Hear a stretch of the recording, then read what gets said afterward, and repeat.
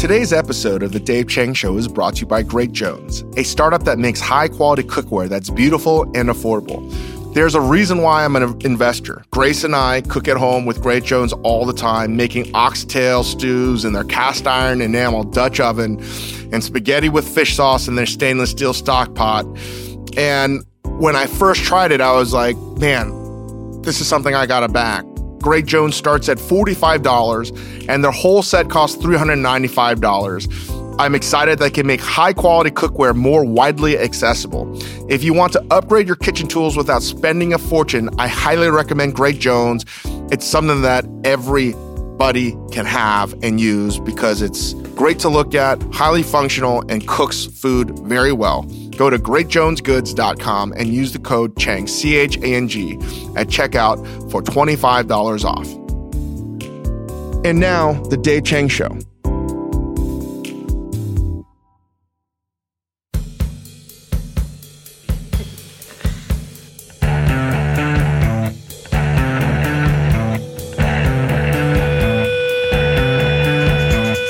Welcome to the Dave Chang Show, part of the Ringer Podcast Network, presented by Major Domo Media. Very excited for this week's guest, the showrunner Mike Schur, who helped create some of the best comedic series out there ever. The Office, Parks and Recreation, and his most recent accomplishment, The Good Place, which is just wrapping its filming for season 4, the last season, unfortunately, but I'm just so excited to see how this whole series ends because I think maybe Mike Schur might be the only person that could tackle topics of ethics, morality, the existence of life, things that are mostly spoken about in academic settings. And the fact that he's translated this in a 30-minute NBC comedic show is astounding. Because I'm so excited about this, we're going to just jump right in. Here's my conversation with Mike Schur. We are at Universal Studios, the offices of Mike Schur, and I'm looking at the walls, and it's basically the past sort of 10, 15 years of what I've watched on, TV. It's amazing. Parks and Rec, Brooklyn Nine-Nine, you helped produce Master of None, The Good Place.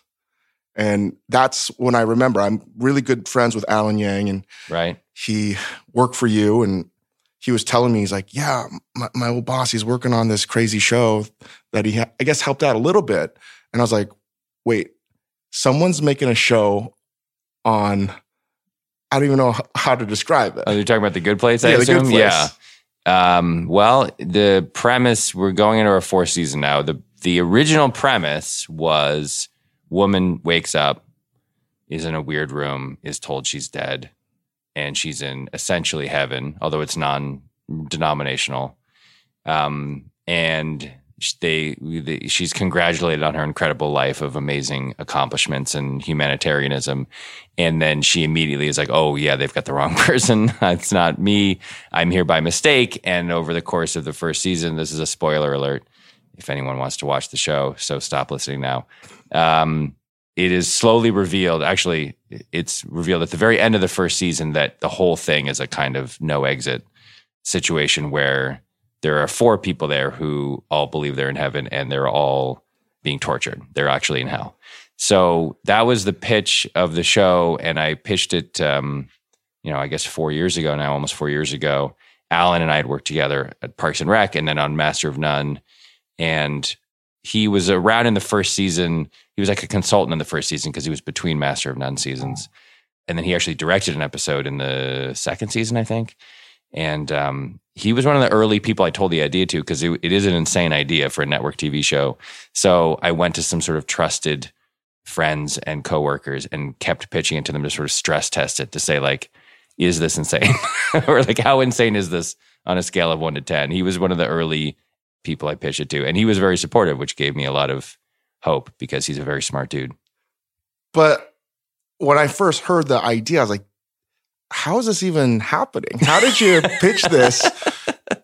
Because you couldn't even, I was trying to think, could I even have told my thesis advisor that this would be something that they could understand? And I don't know if I could articulate that. Well, I pitched it as, the thing I said was like, I just want to make a show about what it means to be a good person. That was really because that's a thing I think about a lot, is like, what am I doing? Why am I doing it? Is it good? Is it bad? Should I be doing something better? And the actual pitch was, I want to do a show about what it means to be a good person. It happened to be set in the afterlife, because in the afterlife you get fun of like magical, it's heaven, or it's actually secretly hell, but you get the fun of like people reflecting on their lives and people thinking about judgment and thinking about like, why did they end up in heaven or hell or whatever. So that's the way I pitched it. When you phrase it like that, it doesn't seem so crazy. It seems the setting seems a little crazy, and the big twists and turns seem a little crazy, but the basic idea is not that different from like a lot of shows. It's just like an investigation of human behavior, I guess. That makes sense. Now you can pitch it to your thesis advisor. But I was like, wow, you guys did Parks and Rec and you worked on Office. And I was like, how do you make that literally a leap of faith into talking about the afterlife and theological arguments, morality, ethics? Yeah. And I was like, wow, these are all things that I wrestle with. In your own life. Oh, yeah.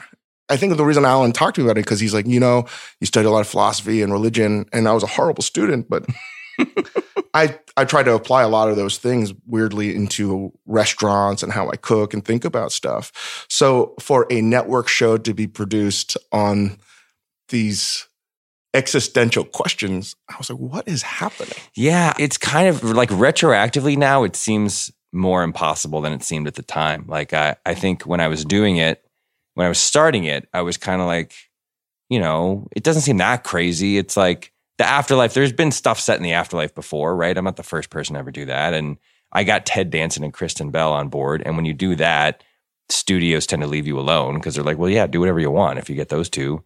And then I did say, there was one thing that I kind of cringe about, because I said, when I pitched NBC the show, I said, look, we're going to talk about moral philosophy.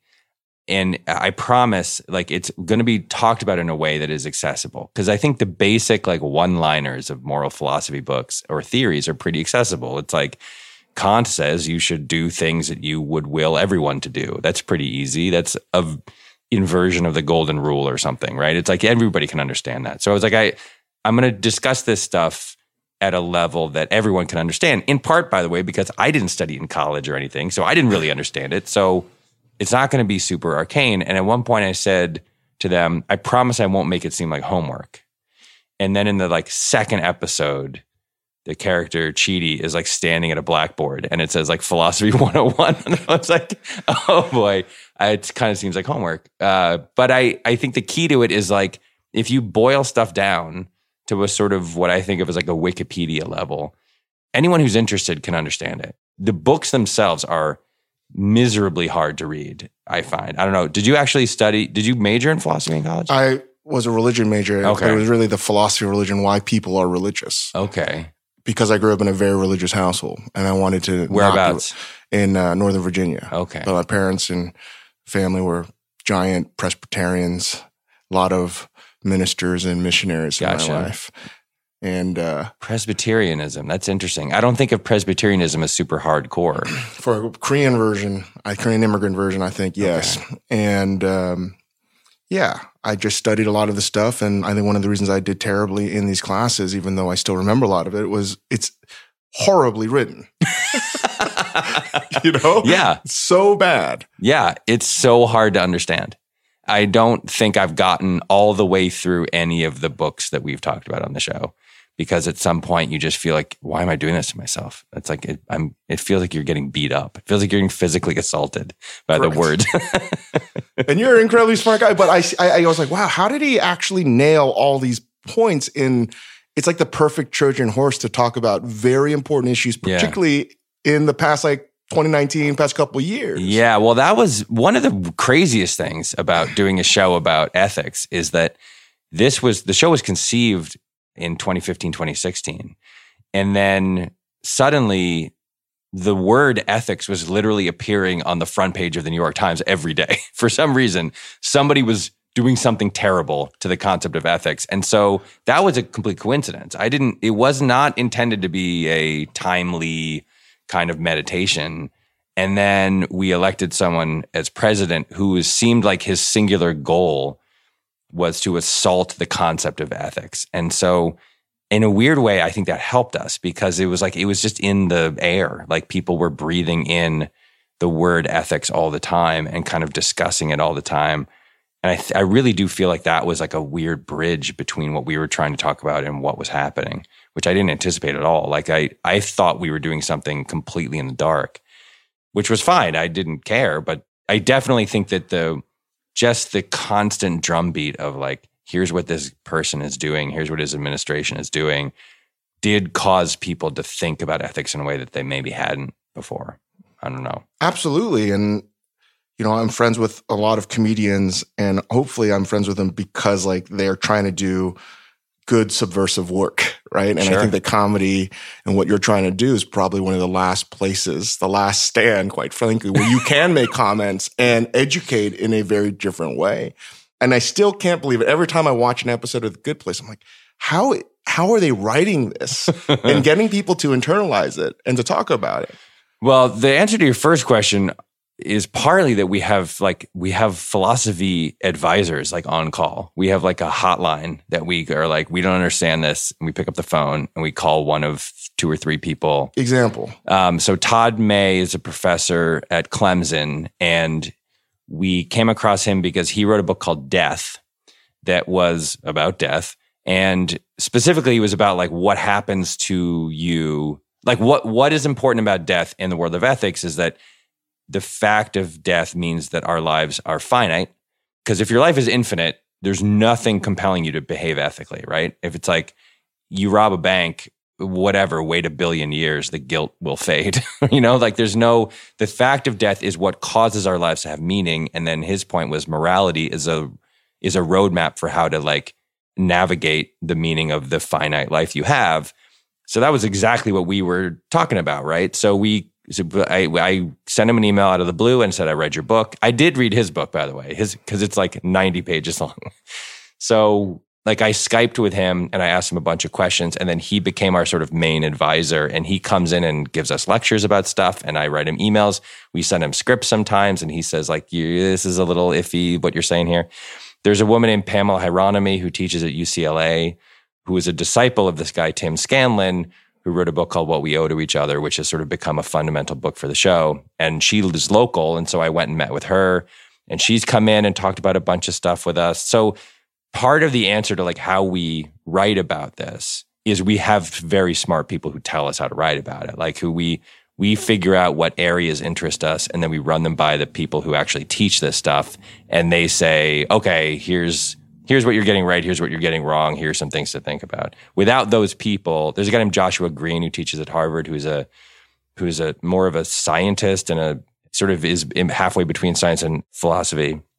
So without those people, I think it would be much harder to actually put the scripts together, because we're able to write what we think is the right approach and then send it to them or run stuff by them, and then they gently correct us in a very nice way. And now with your better understanding of like a philosophy 101, I bet you're probably at philosophy 400 level class now. Does it match up with some of your core beliefs and tenets that you felt about life and humanity? It kind of does, yeah. I mean, I'm far from the 400 level. I would say I'm now at the like maybe the 200 level. I'm maybe like a sophomore in college level.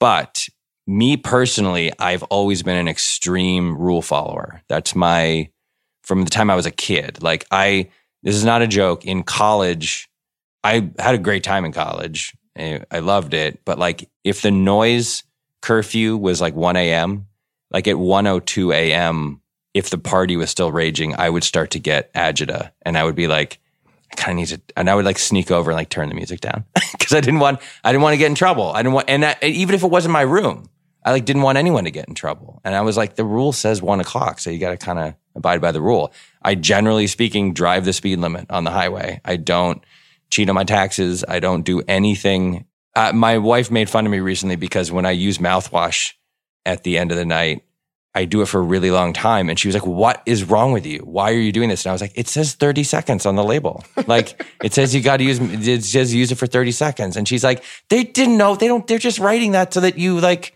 get used to doing it for a lot. And I was like, well, maybe, but it's what it says. Like, I got to do what it says. And I've always been that way. So part of ethics, like a huge part of Chidi is me, of like the kind of like, if this is the rule, you have to follow the rule. I've always been that way. I get made fun of for it a lot. It's okay. I don't mind. So the kind of exploration of morality and ethics it's lined up with my personal beliefs, in part because I unconsciously was already like kind of like abiding by those rules. Now, there's plenty of stuff I had never considered or thought about or anything. That's been really fun to like read about. When you're a showrunner, you kind of split your personality and put a little bit of it into every character, and there's a lot of me in Eleanor too, because when Eleanor reads philosophy, her reaction is like, ugh, this just sucks. This is so boring. And that is my reaction when I read a lot of it, of like, why can't you just tell me what you're trying to say? And there's an episode from season 1 where Chidi explains the basic concept of utilitarianism to her. And he's like, you do things that maximize good and that minimize bad. That's straight up. And her reaction is like, this one's great. I love this one. This is simple. Let's just do this one. Forget all the other ones. And he's like, well, yeah, but it leads to a lot of problems. Like, it means that you could like torture one person to save the lives, an innocent person to save the lives of 5 people or whatever. And she's like, God damn it. Because it's like you find these theories and you want them to be right. And then someone comes along inevitably and says, well, here's why this one sucks. And you're like, yeah, all right, fine. Yes, this one also sucks. Like, so my personal journey on this has been to like get introduced to a bunch of stuff, fall in love with it, read the criticisms of it, realize the truth of the criticisms, and then feel like this is pointless. We're back at square one. I don't know what your life was like studying this stuff. I don't know if the philosophy of religion is the same thing, but like, it is a maddening journey. It's a maddening course of study, because every time you think you lock into something that you believe in, you then read like, oh, another philosopher came along 2 years later and refuted it with this good argument. And you're like, well, now I don't know what to do. Yes, and it is maddening, and which is why there was a period where I was trying to study the philosophers like Wittgenstein that were just trying to end philosophy. That's right. Because it's just like, this is so dumb. Yeah. We can't talk about this stuff because it has no meaning. We don't even know what we're saying or what words are. Yeah. And see, that stuff is forget it. I'm not even in the ballpark with that. You got to know a lot of math to do that too, right? Like logic and math. Yeah. But it's very complicated, and I'm not the one to talk to you about it, right? I was hoping you were. I was hoping Miller Brown, my professor, would be very unhappy if I was going to tell the world about logical positivism and shit like that. No, wait, what did you mean when you said that you try to incorporate it into your cooking? That's very interesting to me. Well, before I want to get that, I wanted to ask you, because this will lead right into it. Okay. With your sort of journey in understanding philosophy and morality and ethics and all the different viewpoints and writers and books, are you at a place now where you're embracing, and I can sort of see this in the show, and I could be wrong, that you're embracing good old American pragmatism? William James, John Dewey. Yeah, I mean, not explicitly, but the stuff that I tend to gravitate towards, I would say, is the stuff that's less abstract and more kind of achievable. Look, the people who love the Pamela Hieronymi, our professor advisor, said, I was asking her a lot of questions about Kant. And she said, here's the thing with Kant. People who like Kant really like Kant. And I have found that to be true in that, like, he is an extremist. He's basically like, this is the way you have to live and there are no exceptions, straight up. And anyone who tries to refute him, if you're a true believer in his worldview and you try to refute him, you get like yelled at.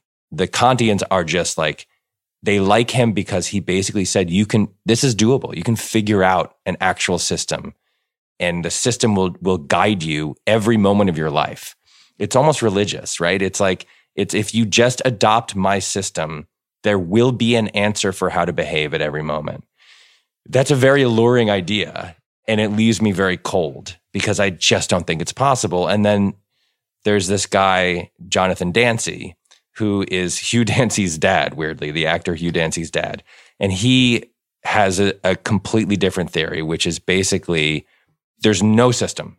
You have to just evaluate the exact situation you're in and make a moral determination based on the exact situation you're in. There's literally no overarching system that you can apply to your behavior. So we run the gamut. Like there's every possible theory about this, and it starts to get exhausting. And the stuff that I personally am drawn to, and I think that the show is drawn to, is, you know what's important is if you're trying. Like if you're just trying to be a good person, if that's at the front of your brain all the time, where you're just asking yourself, am I doing okay? Am I hurting other people or am I helping other people? Am I generally doing things that are good or bad? Could I be improving somehow? Like if you're just asking yourself the questions, that's kind of the key to me at this point. So I'm not sure it's quite like American pragmatism per se, but it's something in that area. It's the show's overarching feeling is it is asking too much of people to wholesale adopt some kind of complicated philosophy that guides their every moral action at every waking moment of every day. But it's not too big an ask to say, hey, just kind of think about what you're doing. Just don't be oblivious to the people around you. Have empathy. Think about other people's circumstances in life. Don't only do things that benefit yourself. Try to keep other people in mind. That if you can do that stuff, to me, that's 90% of the battle. And I think that if you look at any situation in America, especially right now, and you just applied that philosophy, if everyone applied that philosophy to his or her own behavior, I think a lot of stuff would get a lot better. So that's where we've sort of ended up, is the trying is almost as important as the doing, because the trying means you're constantly evaluating and constantly thinking about what you're doing and wondering if you could be doing better. That's sort of where we've ended up. And I feel like what you just spoke about has like this sort of string theory through all these great religions and philosophies about where you want to be, which in my opinion, when you say try to be good, I've always interpreted that as be selfless. Yeah, I think you're right. I think sublimate your own wills and desires for personal happiness or gain to other people's. And that doesn't mean like you have to be a monk, a miserable monk who doesn't eat or drink or whatever. It just means that your primary focus shouldn't be selfishness. It's why Ayn Rand is so annoying, right? It's like, and then why the people who were disciples of Ayn Rand believe that they have like discovered this weird truth about the universe where it's a deal that's too good to be true, right? It's like, if I pursue my own self-interests, everything will actually get better. The world will be a better place. It's a very alluring idea. It's not different from like what has been the centerpiece of the Republican tax code over the last however many decades, which is, no, if we cut rich people's taxes, then poor people get more money. They offer you a deal that's too good to be true, and there's a reason it's too good to be true. It's because it's not true. They've tried it a million times and it never works. And the same is true with this sort of cult of selfishness that Ayn Rand proposes. It's like, no, if you only pursue your own interests, the world will get better. That's just not the case, man. It's just not. Like, I don't know how else we can prove it, but it's so counterintuitive, though. That's what makes it hard to see. It's what makes it hard to see, and it's what makes it alluring. I think it's like, wait a second. If I try to like destroy everyone in my path and become as rich as possible, the world will get better? Like, why not do that then? Like, and the answer is because it's bullshit, right. Essentially. So yeah, like selflessness is kind of the key. And that, again, it's like you can't ask people to become monks. You can't ask people to shed all of their worldly possessions and give there are people who do this, by the way. So this guy, Peter Singer, do you know Peter Singer?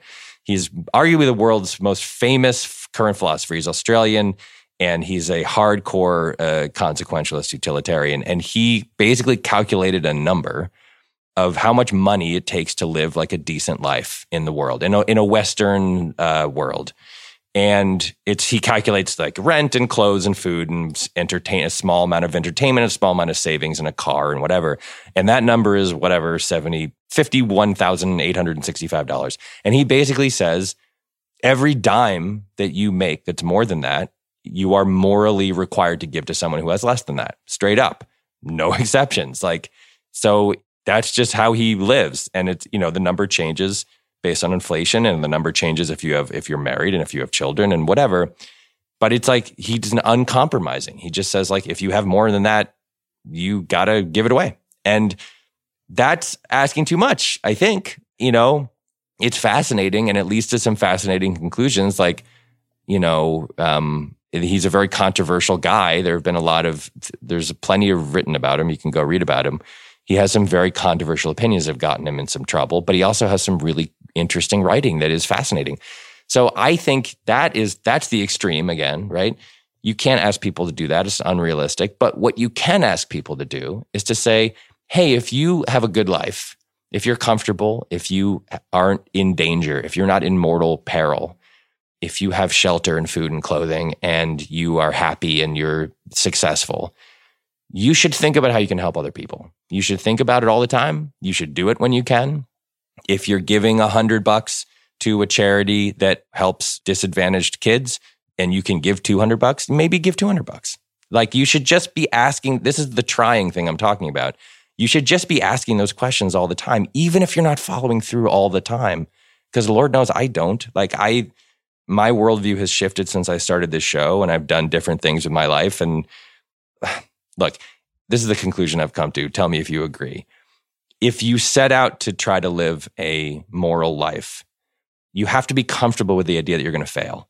You fail every day. Like, you make decisions every day that are bad. And there's nothing you can do. And that might be, you know what? I really want to go to a baseball game with my friend. We're going to meet in Denver. And that sounds really fun. So I want to do that. Well, what are you doing? You're buying a ticket on an airplane, and the airline company might be a terrible company that supports terrible political stances you don't agree with. And then you're burning jet fuel as you fly through the air, and you're contributing to global warming, and you're getting a room in a hotel, and the hotel chain might be terrible, and they might be anti-gay or anti-woman or whatever. So just by doing a thing that you want to do with your friend, you might be in 50 different ways failing as a moral agent in the universe. You just have to be okay with that, because you can't ask people to not do anything. You can't ask people to just live in like a monk and give all of their money to charity. People have to live their lives. And so as long as you're okay with failing all the time in terms of how to be a moral agent in the universe, and you're okay with it because you're thinking about it and you're trying to get better and you're trying to be a little better today than you were yesterday, then that's, I think, all we can ask of people. Before we go on, let's take a quick break to hear from our sponsors.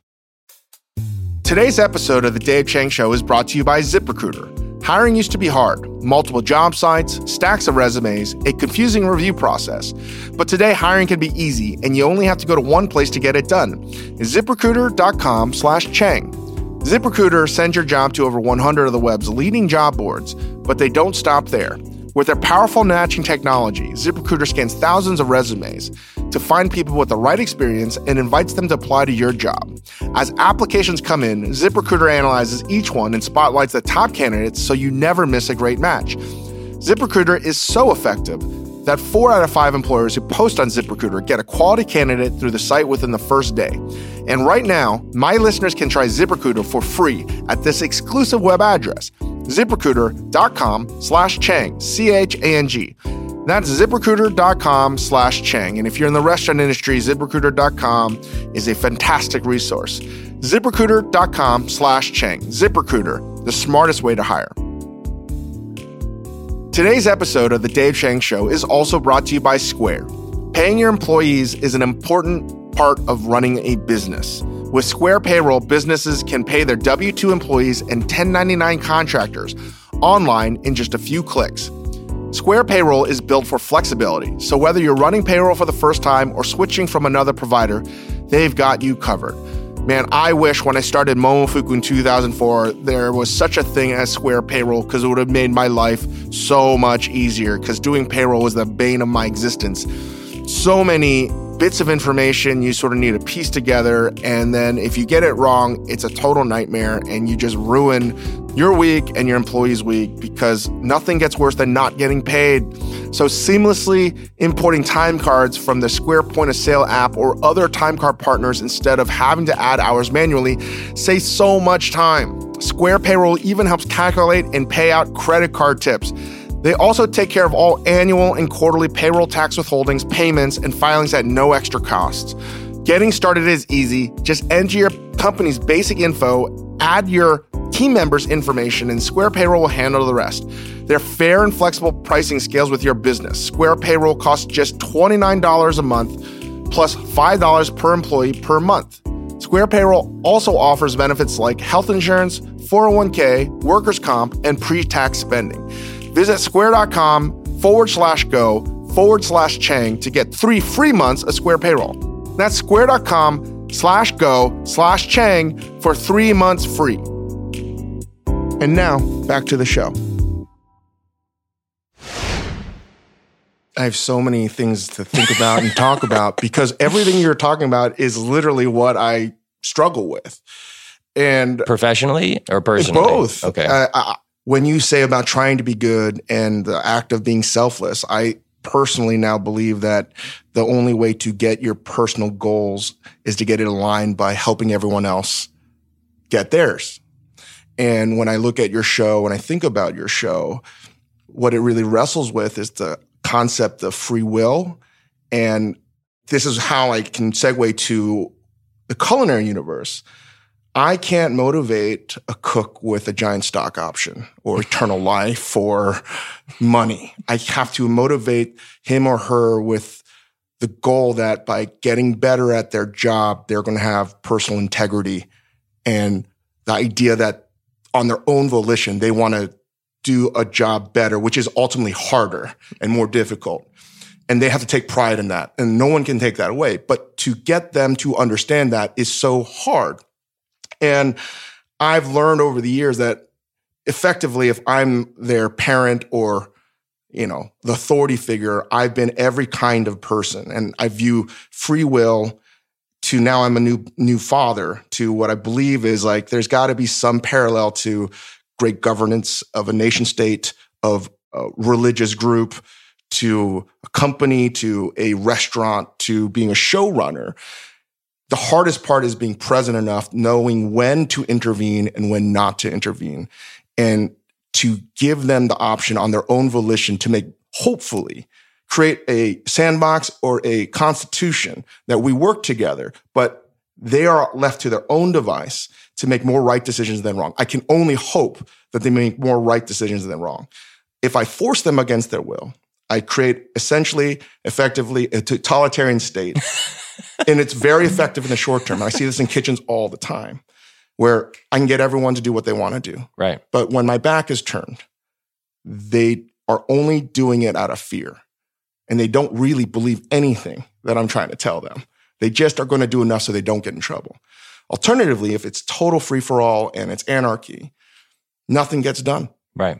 There's a lot of free-flowing ideas, but you've probably seen this in writers' rooms too. But you're not getting to the goal because no one wants to be the bad cop.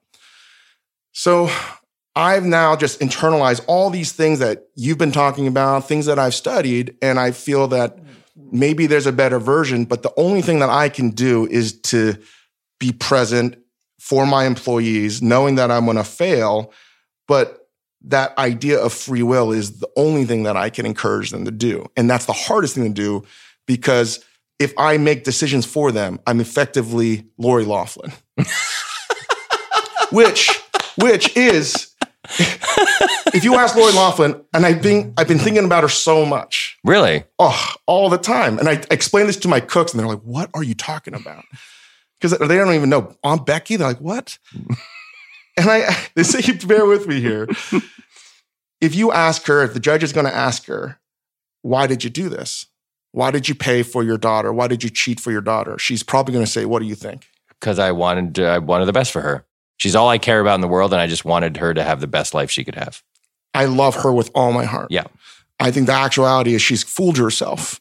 She loves herself, and she actually wants it easier for herself because the hardest thing for her to do is to let her daughter fail, to be a present parent, to have the conversation. Maybe you're not going to college because that's embarrassing for Lori and blah, blah, blah.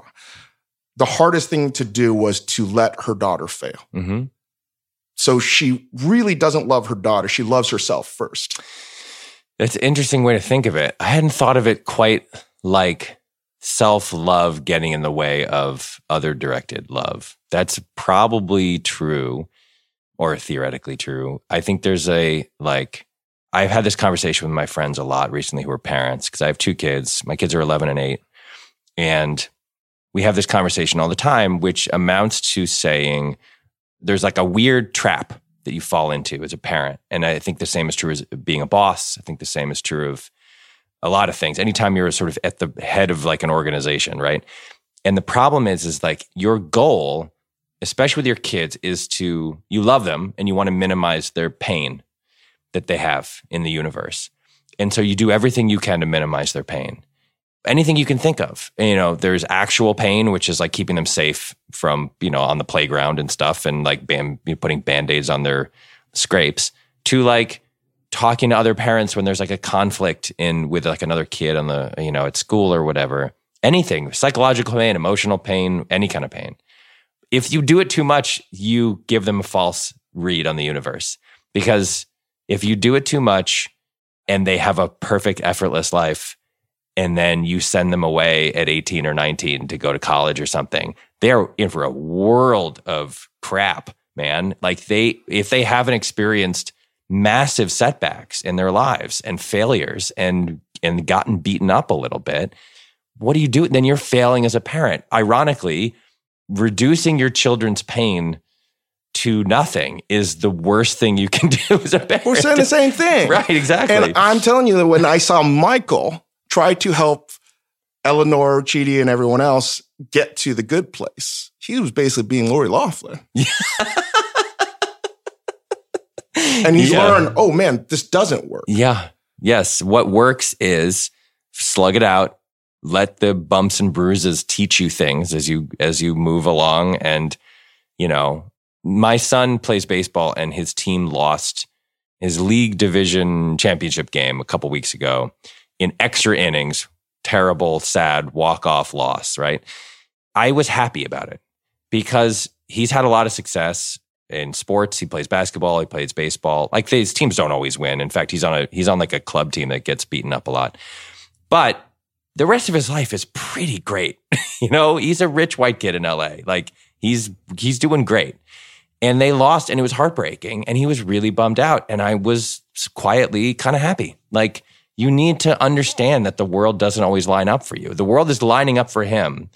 He doesn't understand this yet, but the world is lining up for him to a degree that it lines up for very few human beings on Earth. He just is. He's in a Western industrialized city that, by the way, is full of diversity and richness, and there are mountains, and there's natural beauty, and there's human beauty.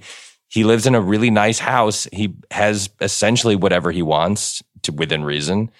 And so, yeah, he's got to lose. This kid needs to lose. In fact, I was emotionally rooting for him and intellectually rooting against him in some weird way, because he's 11. That's not 3. 11 is like he's forming his worldview. And I really need him to lose a little bit. And I don't want him to lose in a way that makes him miserable. But a baseball loss that sits with you for 48 hours and then eventually you get over it, that's exactly the kind of thing everybody needs to go through, I think. But you just gave an incredibly enlightened, I think, perfect model of being a good parent, right? It's being present, which is balance. Yeah, yeah. Some parents, I could imagine, would see their child heartbroken and be like, okay, we have to play lesser competition. Get this kid some easy wins. Yeah. Yeah, no, that's not. He's done plenty of losing athletically, so it's not like he was sailing to a career in the majors or anything. But I think that the number of opportunities you have to have your kid take an L in a way that is instructive and not emotionally damaging, there aren't that many. Like, some of them are going to come naturally. He's going to fall in love with someone at some point, and that person is not going to love him back. That happens to everyone. It'll be crushing. That's fine, but I can't control that. Like this, and it's not that I could control this thing either, but what I could control is the discussion of it afterwards, and the kind of like, let's put this in perspective, and here's what we can take from this, and here's what you should be proud of, and all that sort of stuff. The debrief after you take an L is the important part to me. I don't know How old? You have a 41. young. Yeah, I just had my first son. My wife did. I was just there. How old is he? He's a little over 3 months now. Okay. And it has been everything I thought it was going to be and more, simply because he's the purest he's ever going to be at this moment. That's probably true. Right? And everything is an honest, unconditional reaction. And that's really been screwing me up in a good way, because it's like, oh, there are platonic ideas out there that are true. Yeah. That are immutable. And that's been really important for me, because like I have to live in a world of ideas, because that's ultimately why I got into cooking, believe it or not. Not because I like to cook. I was like, it's an honest profession. Interesting. Right. The honesty was what drew you to it. You can get better through work and failure. And no matter how bad you are, you can always get better. And because it's literally a craft, and because at the time it was so wildly unpopular. It was unpopular? What do you mean? God, no one wanted to cook in 1999. It's very because everyone was going to Silicon Valley. And literally the dumbest job you could possibly do. Especially if you had the upbringing that I had. It was like, what are you doing, dude? Well, you must have been interested in it before you went to culinary school. I was, and I grew up in it, but it wasn't something that I thought was going to be my life.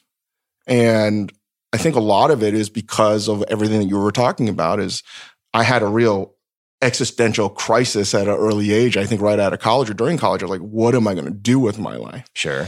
And I'm not even smart enough or have the grades to get the kinds of jobs that would give me a large income. So I'm just going to do whatever. And I think I really grew because I embraced failing. So the failure was a feature, not a bug for you of cooking. The failure was like an attractive quality. I learned that the more I fucked up, the more advantages I would have over everyone else. Interesting. And that most people don't want to fail because it hurts. Yeah. Right? It just hurts. It's counterintuitive. Again, yeah. The default setting as a human, and somewhere in our DNA is like, we are pleasure machines. We want to feel good. Right. But feeling good does not make you grow as a person. Right. Because you need resistance, as we've spoken about. So I was really just lost trying to figure out what it is that I wanted to do. And I'm not even joking. I got into cooking because there was a class, Western Beginnings of the Christian Church or whatever. I can't remember the class. Frank Kirkpatrick, I got like C+ in it. And I've used this idea. The early Christian theologians used a principle called via negativa, which was the negative way. Because God was ineffable, you could not describe God. So we can now talk and meditate years on end about what God is not. And in theory, that should get us closer to what God is. Sure. And just meditating forever and ever. It's that thing of like Michelangelo saying that he carved the David by cutting away everything that wasn't the David. Right. Right. It's a beautiful thought. And I was like, man, if it worked for them, maybe that's what I want to do. So I'm going to try a bunch of things that I want to do. Okay. And see what I like and what I don't like until I get a little bit closer to what I want to do. I had no intention that cooking was going to be it. What else did you try? Oh, I taught English. I worked in financial services for a little bit. Worked as a stock boy, bar back, busser, repaired golf clubs. Worked as a hotel clerk. You repaired golf clubs? Oh, yeah, because I played competitive golf as a kid. I did a lot of golf. All right, that didn't come out of nowhere. Yeah. I did a lot of weird jobs. You were zeroing in on the food industry. It was like bar back, bus boy, and then took a left turn into repaired golf clubs. All I knew is maybe this is something I might want to do. So did it work? Did Via Negativo work? Well, for you? For the first time when I started getting into it, as scary and terrible as I was, like a year later, I was like, I don't think I took a day off. I'm beginning to love what I do. Interesting. But loving what I do, I had the idea that it had to be 100% I love it.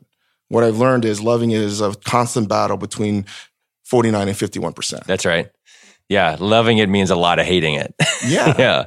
Yeah. And that's pretty much how I got into cooking, was like, maybe this is something I want to do. And then I learned that, oh, this is like a completely different thing. I can be a total class clown, yet I simultaneously have to be very serious to make this food. It's this mixture of a variety of different fields. And what I've really come after almost 20 years being in the business, it's now aligned with something I really wrestled with in college, was this sort of the Camus Sartre existential dilemma. What you were sort of talking about at the beginning of this podcast is like the meaning of what you do in a meaningless world, right? Yeah. And I was like, maybe, and I've been talking more and more about it, and a lot of people are like, what are you talking about? Because here's another horrible book by author, philosopher that won a Nobel Prize, was Albert Camus. Mm-hmm. And I think he's a horrible writer of nonfiction. Right? Like, I haven't read any of his stuff in French, but whatever. It's like The Myth of Sisyphus is a horrible book.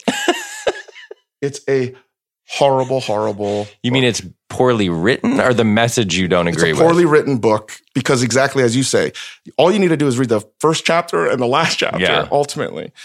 And I wrestle with this because I could never understand why someone would want to push a boulder up the hill as a metaphor for life, because it starts off with a very famous line. It's like, the only philosophical problem is suicide. And you're like, wow, that's pretty heavy.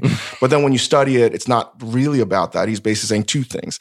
One is, once you understand the meaningless existence of life, you can literally physically kill yourself. Right. You have three options, right? You can, or you can sort of existentially commit suicide by giving into a religion, having a meaningless job, just doing nothing. Imbuing something meaningless with meaning is your second. That's philosophical suicide, yeah. And the third thing, which I feel a little bit what your show is getting at more, is understanding the absurdity of all the options. The only real true choice you have is to reject your default setting and to get better through failure. And I was like, man, I actually feel like the good place could just be a kitchen at a restaurant.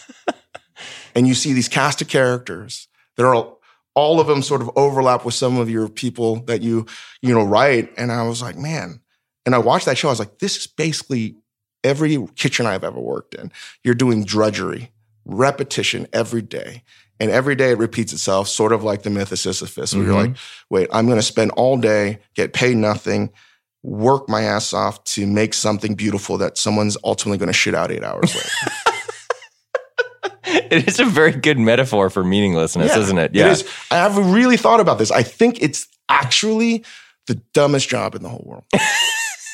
Really. And I mean this truthfully, because if you think about it, wait, I'm going to enter a profession that pays me very little. Sure. That also as a business has one of, if not the lowest margins of profit. Right.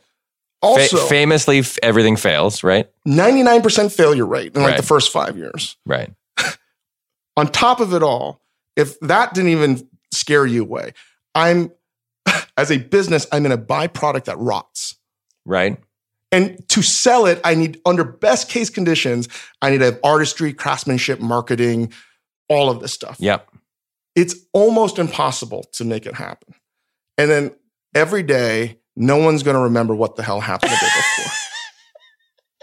It's literally very bleak, a very bleak way to summarize your career. Yeah, but and that's why I was like, man, what have I been doing? Why are we doing this? Well, look, this is what I would say. Okay, I would say a couple things. First of all, the last line of the Myth of Sisyphus is, one must imagine Sisyphus happy. Correct. And the reason is by just confronting the absurdity of what he's doing, and by just continuing to do it, but knowing that it's absurd, Camus suggests that Sisyphus comes all the way around and is like, oh, wait a second, this is everything else is meaningless too. So at least I know what this is. At least I know how to do this. I know I'm roll this rock up the hill. It's going to roll back down and I'll go get it. So that's the happiness that comes from understanding the thing you're doing. That's the first thing. The second thing is, that is an amazing attack on your profession that you've just laid out. But I could do the same thing for writing. I could say, you meet in a room with a bunch of people, you pitch a million ideas for fictional characters. There's a 99% failure rate in writing too. 99% of the stuff you pitch is bad and you throw it away and you never think about it again. You pick one idea, then that's good. You struggle and you knead it like dough and you tear it apart and parts of it rot and you have to throw them away and get new parts. And eventually you figure something out and you rewrite it and you rewrite it and you rewrite it, you read through and then you rewrite it again and then you shoot it and then you edit it and then you air it and it's gone. And it's like thousands and thousands of man and woman hours poured into 21 minutes and 30 seconds of entertainment that most people will watch while they're looking at their phones or like cooking dinner or whatever. Like if you're incredibly lucky, and I have been in some cases, shows will endure, that people will come up to you and say, that thing you did 10 years ago, I loved that. That was meaningful to me. But I would also argue that I'm not a foodie, I would say. I don't know if Alan told you that, Alan Yang, mutual friend Alan Yang, but I got made fun of because in the Parks and Rec room and in other rooms I've been in, there are a lot of people who care very, very, very deeply about food. I like food. I like going to good restaurants, but I'm not a person who has a sophisticated palate at all. However, I remember specific meals I had 10, 20 years later. I remember being in Paris with my wife on our honeymoon. I remember being in Venice with my wife and eating a piece of fish that I can taste it to this day. So I would actually argue that it's not that different. That what you're talking about, the absurdity of your profession, the absurdity of my profession, most of what you do is failure. Most of what, by the time an episode of TV gets to the screen or a meal gets to a table, those finished products have attached to them spiritually and almost tangibly thousands of hours of failure behind them. But that's what makes them so fun.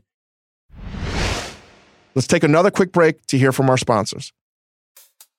Today's Dave Chang Show is brought to you by Sonos. Sonos meticulously designs every speaker from the inside out. They're experts in acoustics and in engineering, even work with Oscar and Grammy-winning producers, mixers, and artists to ensure an immersive listening experience.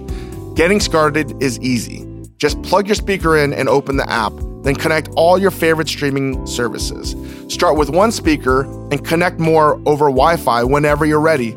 All Sonos speakers and components work together so you can customize your sound system. You can connect your TV or turntable to listen to everything you love. I am so happy with my Sonos. I've had it in almost every apartment and house that I've had over the past sort of 6-7 years.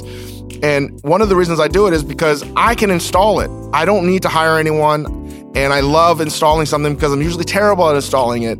And as I watch sports, I can have surround sound, or I can turn it to Sonos and I can play baby tunes for Hugo, or I can turn it back to Sonos on my TV when I'm watching a sci-fi flick and I can get surround sound, and I can move around the speakers when I need to. It's just very easy and it's very fun, and I just love it because it enhances my sort of TV watching experience or when I want to listen to music. It's fantastic. So go to Sonos.com to learn more.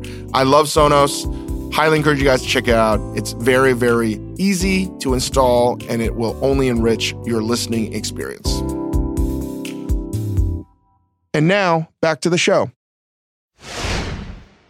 So how do you explain, because there definitely will be a parallel here, I have no doubt. Why do you do, and why do you try so hard to make excellent work then? Well, okay, there's boring answers to that question, and there's slightly more interesting answers. I'll give you both. The boring answer is it's really fun, and it pays money. And I've realized in my early 20s that I had a knack for it, or at least had the potential to have a knack for it. I got very lucky in that I met the right people at the right time who helped me develop that ability. And it's very fun and interesting, and it's a good life. I don't ever lack for creative outlet. My wife is also a writer. She does exactly what I do.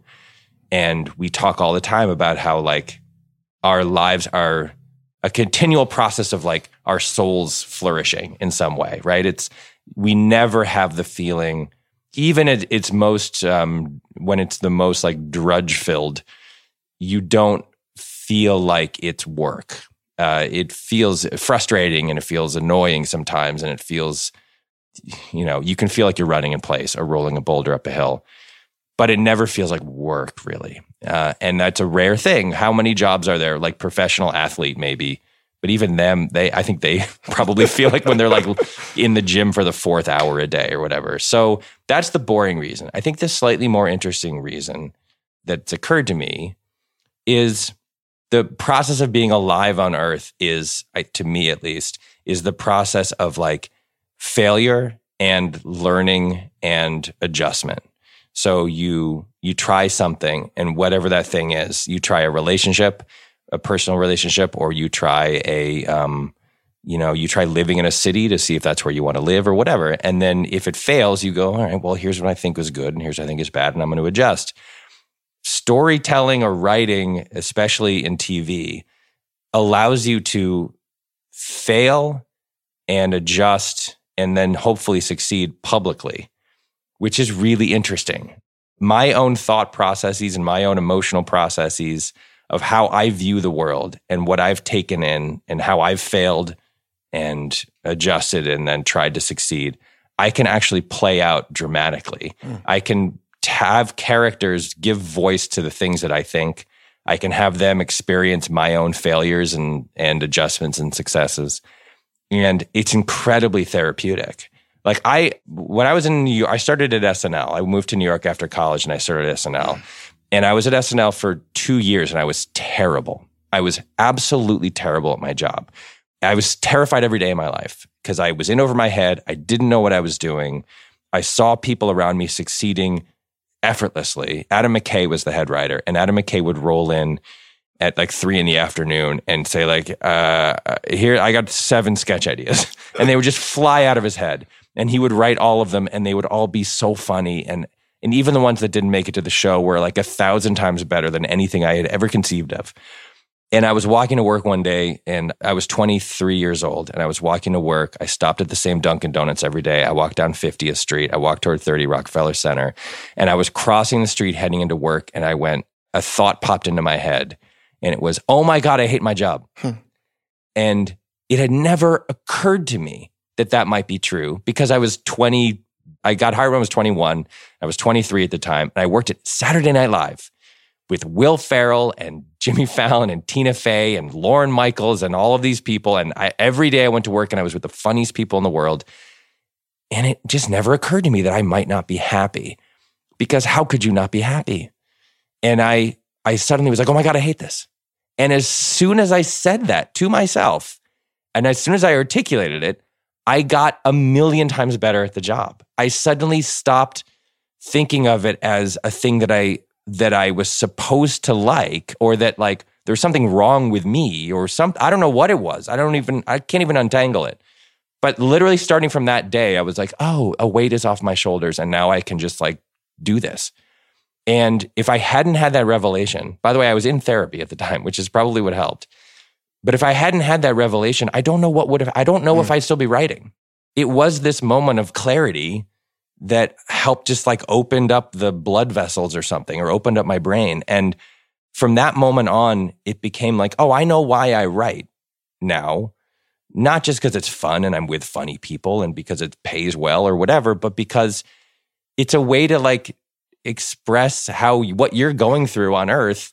And you can make, you can't really do it at SNL. SNL is just sketches. But starting when I moved out here, it was like, you get to like talk about your own life or your own observations through other people who were funny and telegenic. And that process is like ongoing. Sounds really corny to say, but it's like an ongoing emotional therapeutic process for me. And it's not, I don't have massive demons. I don't have addiction problems. I haven't been abused in my life. I've led a pretty good, comfortable life. And there are other people who do, and it's really therapeutic for them. My therapy with writing is just, I'm trying to untangle stuff I observe and think about in the universe. And I get to do it on screen through other people. And that is incredibly enjoyable and meaningful to me, because I don't know what the option is. If I weren't writing, I think I would be boring people to death at cocktail parties. Like I would just be cornering people and saying like, have you read this Jonathan Dancy book? And no one would want to hang out with me. I would. Do you think, do you think that when you had that epiphany about sort of understanding the status quo in your life and then embracing work, you think it was because you had this almost perfect ideal of a job? You're working for Saturday Night Live. You're hanging out with all of these amazing, talented people. You should, in theory, have happiness. Yeah. But that's just a marketing mirage. Yeah. In my opinion, I could be totally wrong, but this is how I think about stuff.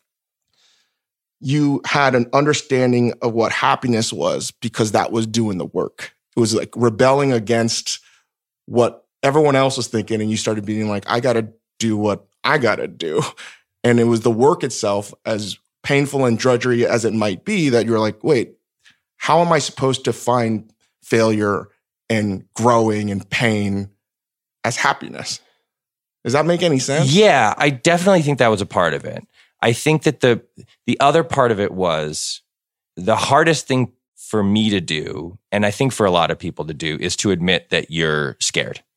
It's very, very hard for people to admit they're wrong and to admit that they're scared. And what I think— Why is that? Because it's embarrassing. No one wants to feel embarrassed. Everybody wants to feel like they're in control and everything's fine. And I mean, that's what scared is to me. But that's failing too, right? Yeah, absolutely. Because it hurts and it's vulnerable, and you're saying like, help me, please, someone help me. I think the part of it where you don't want to admit you're wrong is more pure. It's a shame and embarrassment, which is like, it is remarkable the lengths that some people will go to avoid saying, oh, sorry, I was wrong, I blew it. Like, if I could take one ability, like superhero ability, and place it permanently in the minds and souls of all living human beings in an attempt to make the world a better place, it would be that. I would literally give people the embarrassment-free ability to just say like, oh, sorry, I was wrong. But don't you no think one ever wants to say that? But isn't embarrassing not just a human emotion? I think people don't want to feel embarrassment because it hurts. Yes, it's painful. Absolutely. You're saying like, I made a mistake. I was incompetent in that moment, whatever it was. So for me, what you said is right and true. But also for me, I think being 23 and working at that job, I think I was just scared. I think it was pure fear. I was just afraid of admitting that I wasn't happy or that I didn't know what I was doing or whatever. I was obsessed with being cool. I mean, cool is the enemy of everything. Being cool is like, or feeling cool gets more people into more trouble than any other single thing. I was trying so hard to be cool, to like be like, I got this. I know what I'm doing. This is whatever. This is stupid. Blah, blah, blah, blah. And it's like, I sucked. I like really did suck at the job. And when I admitted to myself that I was scared and afraid and vulnerable and unhappy, and that there was something wrong, it wasn't SNL's fault. It was my fault. Like, I was the one who was approaching it entirely wrong.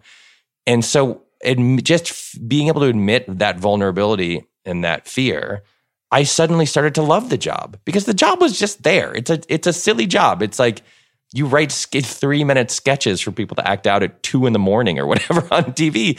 So that's the job. It's not the job's fault. It was my fault because I was too obsessed with seeming cool or capable to admit that I was terrified and vulnerable. And as soon as I did that, just to myself, it wasn't even anyone else, it was just to myself, I was like, oh, now I can just approach this on its own terms and try to just write goofy things. And if they work, great. And if they don't, it's okay. What do you have to lose? The failure is okay. And like SNL is the reason a lot of wonderful people end up having gone through SNL as a system is because SNL destroys your ego. I mean, it destroys it. It's a live show. Even when you have the best week in the world and you write 2 or 3 sketches and a bunch of jokes and they all kill, they all destroy, and you're on cloud 9, you start over the next day with nothing and you write 3 more sketches and they suck and they bomb at the read through. I mean, I actually flop sweated so many times. I would start sweating through my hoodie because of how badly sketches I wrote were bombing. And I would think like, I'm going to get fired and this is terrible. But that's what I was thinking internally. Externally, I was going like, whatever, this show's stupid. No one gets it, whatever. Right? So, and then I was like, oh no, the vulnerability, the fear is okay. It's okay. It's all okay to have this reaction. You don't have to pretend that you're not freaked out. And so then from then on, if sketches bombed, I had this like, oh, well, I tried. I'll try again next time. I'll try to do better. Like, and then when things were successful, and also, by the way, I started writing things that I just thought were funny instead of trying to game plan them and try to say like, oh, here's the kind of thing that worked last week, or I'm going to try to game the system by doing this character who has a funny accent or whatever. I just started doing things I thought were funny. So if they failed, it was like, well, I thought it was funny. And if it succeeded, it felt like an actual mini triumph because it was like, I thought this was funny and I was right. And so I don't know how we got into this topic, but I honestly think that coolness is like the enemy of all creativity. I think if you're at all focused on trying to look cool or feel cool or like be over it or not care about anything and like be like, detached and aloof and all that stuff, I think you're dead in the water creatively. And the only way, if there's one thing that kind of unites all of the shows I've ever worked on, it's that those shows, like, people are happy exposing their emotional lives. They're happy being vulnerable. Leslie Knope on Parks and Rec wore her heart on her sleeve happily and proudly. And that's how Amy Poehler is in real life. And the same is true. And Brooklyn Nine-Nine, Andy's character, Jake Peralta, like, was obsessed with coolness, but the best moments of the show are the ones where he is vulnerable and he tells his wife or then girlfriend that he loves her and that he wants to be with her. And Andre Braugher's character, Captain Holt, is a openly gay police captain who has spent his whole life being persecuted for just who he is. And it's like a matter of incredible pride to him that he has now achieved the heights that he has achieved. And we're doing that while we're telling incredibly silly stories. Like, we're not trying to lecture anybody or like make everything too serious, but the heart of all of these characters has to be that they're vulnerable and they're in touch with their emotional lives, because if they're not, then everything is steely and icy and it has no effect on anyone because it's just like a slick surface kind of nonsense, It's really beautiful, man. Really? Sorry, I didn't mean to. No, and I think it does make sense. Coolness is the enemy of failure. It really is. Because if you're cool, if you're obsessed with being cool, then you play off failure like it doesn't matter. And if you're vulnerable, you say like, I failed and that hurts and it really stings and I'm going to investigate it and I'm going to it's going to help me grow. And coolness is about brushing off failure and pretending it doesn't matter. And I think everybody, or most people, are obsessed with coolness for a long time. Because coolness is a shield that you wear to keep yourself from feeling pain in relationships and in your professional life and in social situations.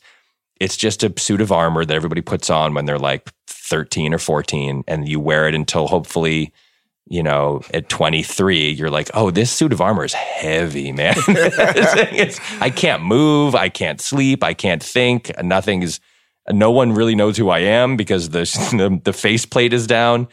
And you got to just throw it away. And it wasn't until I did that and I stopped caring whether anybody thought I was cool that I didn't write a single good piece of comedy until I got rid of that suit of armor. Weirdly, you really just described how I feel about myself and a lot of things that I've gone through. Really? It's actually weird. It's uncanny. And ultimately, too, to sort of wrap this all up, it's how I feel very strongly that as dumb as the culinary and cooking jobs are, it's simultaneously maybe the best job in the world. Yeah, of course you think that. You wouldn't be doing it if you didn't think that. Like, the job that I have is weird. The job that you have is weird. And there's a lot of other jobs that are weird or not weird. But at some level, if you have an emotional connection to it at all, we're the luckiest people in the world. There's so many jobs. It's an incredible luxury to care about what you do.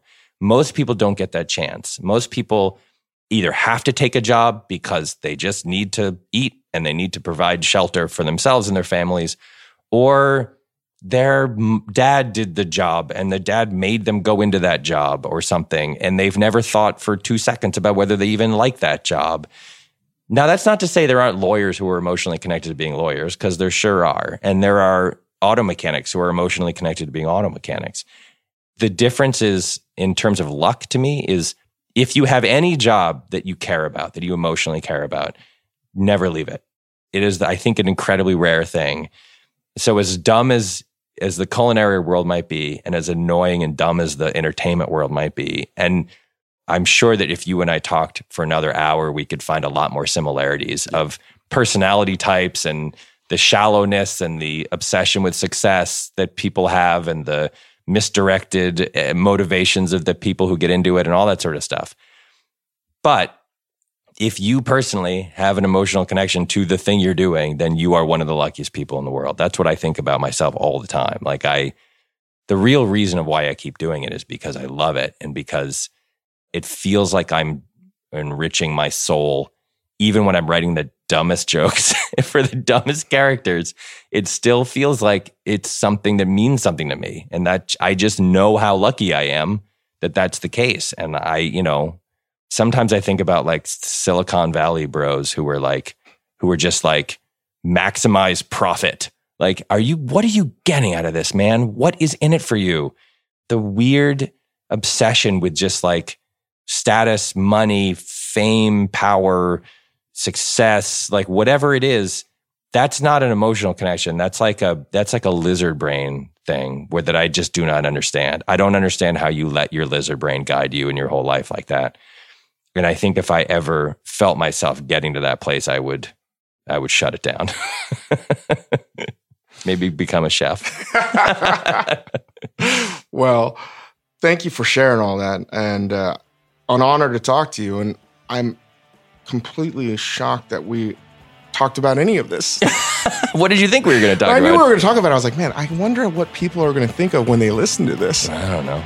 Right? It's okay. We had fun, right? Yeah. All right. Thank you. Thanks for having me.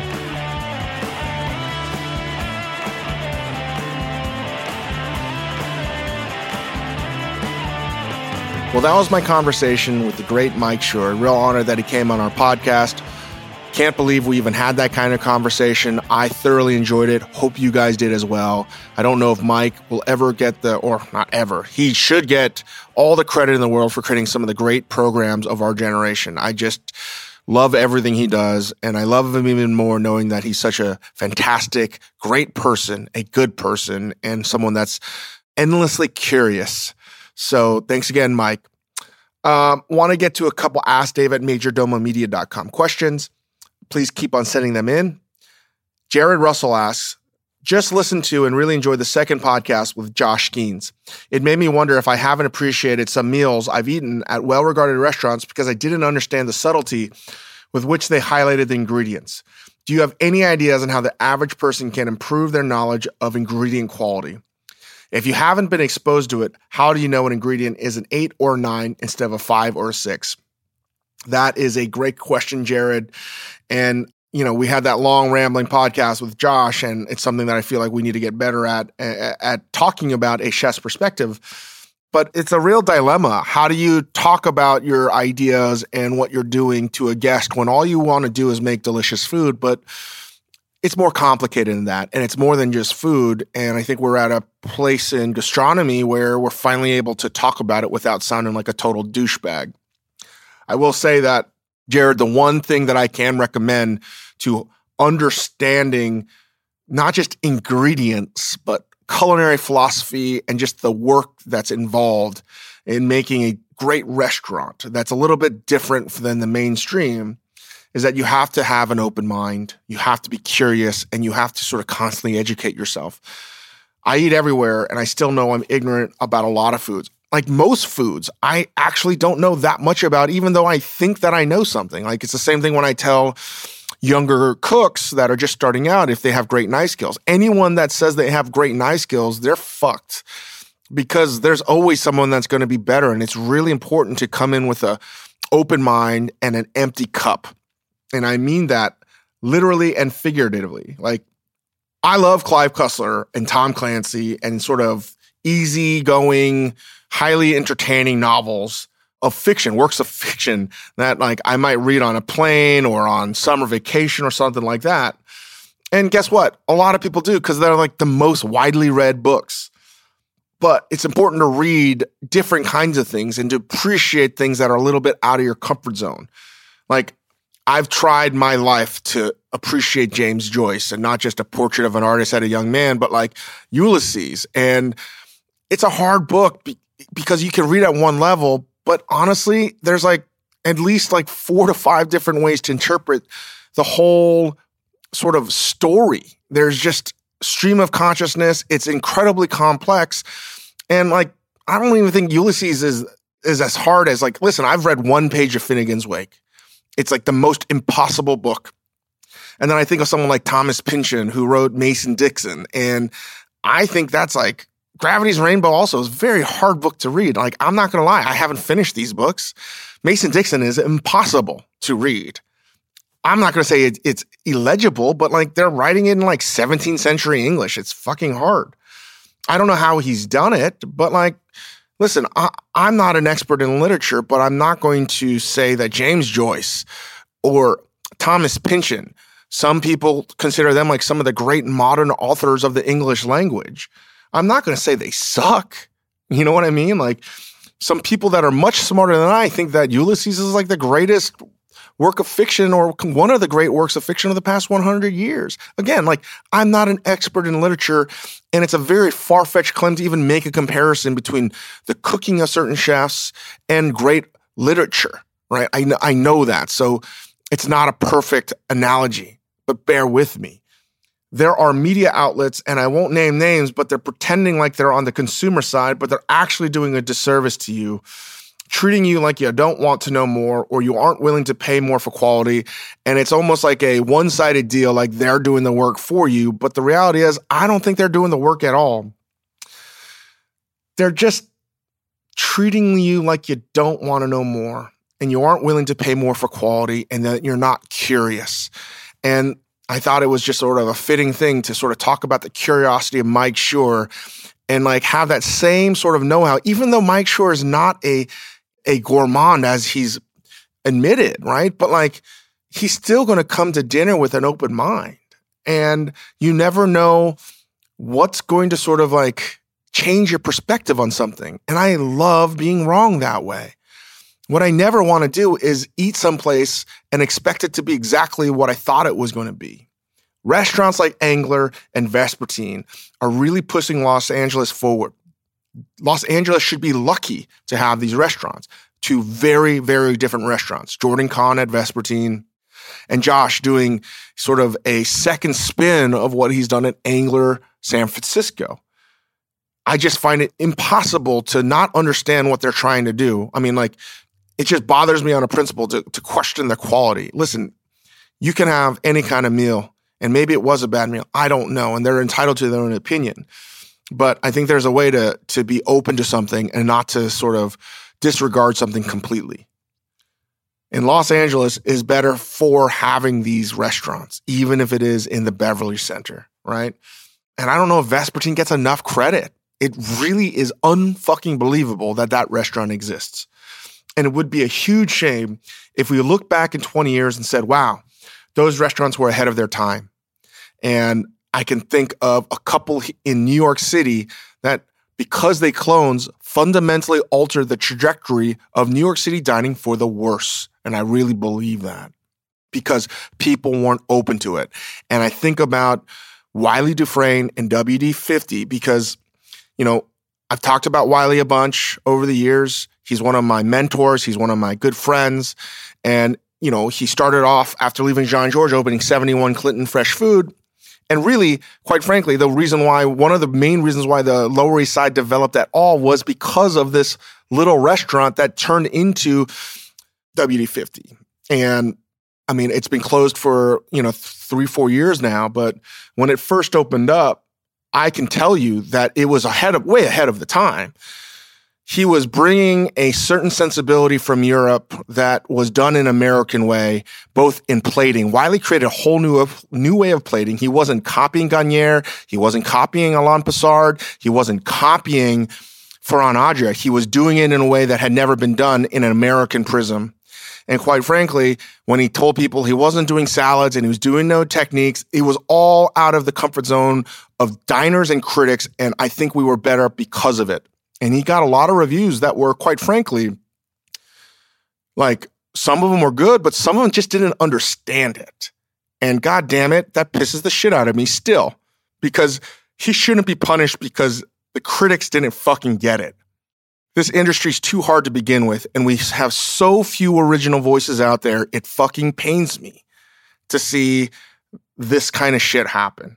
So I really hope we can have a more open mind to things and we can really celebrate the individuals that are trying to do something different in a world of fucking everyone copying each other.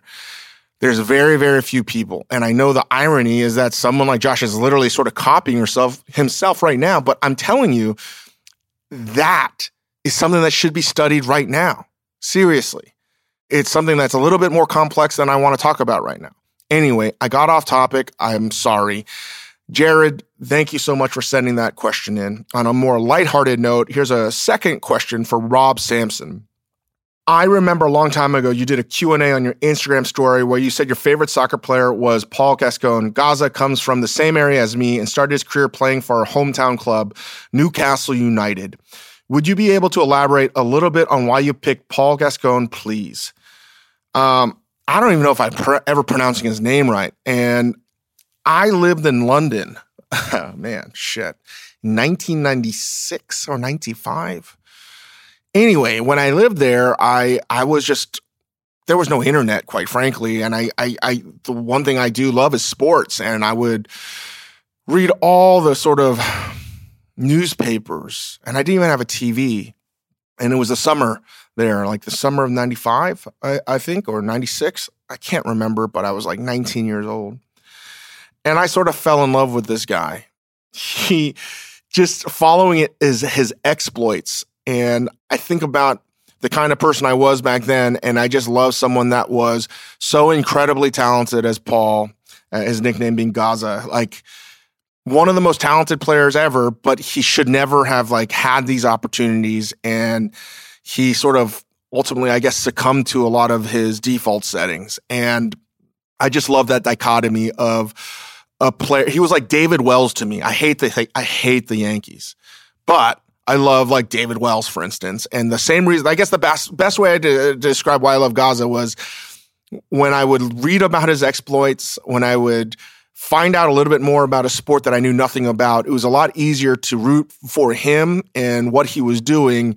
And I guess like, I don't even know if he was in soccer that year, but it just seemed like he was the player that everyone was talking about. Widely beloved, widely hated, incredibly talented, but had sort of this like Greek tragedy, like sort of combustion to it. And for the same reason I loved David Wells as a pitcher, it's why I loved Gaza. So it's been a long time since I even thought that, but I don't know if I answer your question, but anytime someone asked me who my favorite player was, it was him, because I think that he was the last kind of like athlete where you would see them like smoking butts and drinking beers and not sort of working out 365 days a year. And he was just sort of like a real dude and he had real fucking problems. So find out more about him. He's a fascinating figure and I hope he's doing well. Anyway, I've talked enough. Thank you all for listening. Stay tuned next week. Please give us 5 stars however you listen to this podcast. iTunes, Stitcher, Spotify. Thank you so much, guys. Take it easy, everyone.